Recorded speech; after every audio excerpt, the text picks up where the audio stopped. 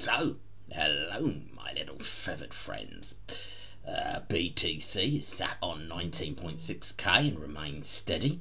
Ethereum is on 1k remaining steady.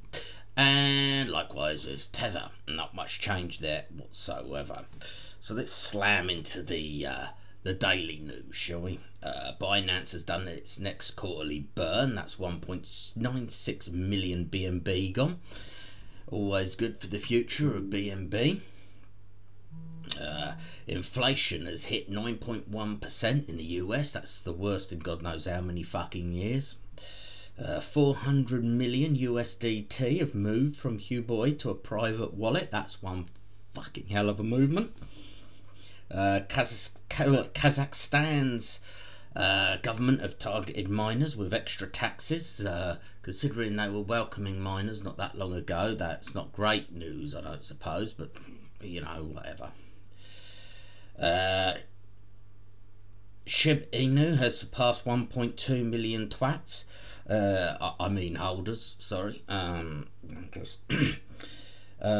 fucking wanker has bought some daft shit pixelated ape picture for 2.6 million, thus proving even fucking retards have money.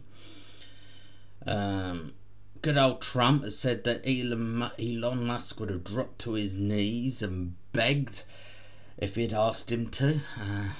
My God, the egos are astronomical. Brave Browser, another project I do like, has added support for Solana, which is always a good thing.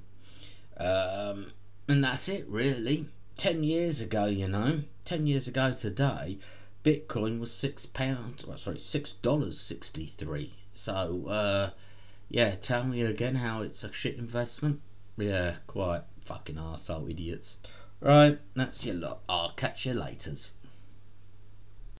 All things crypto by a duck life. See you next time.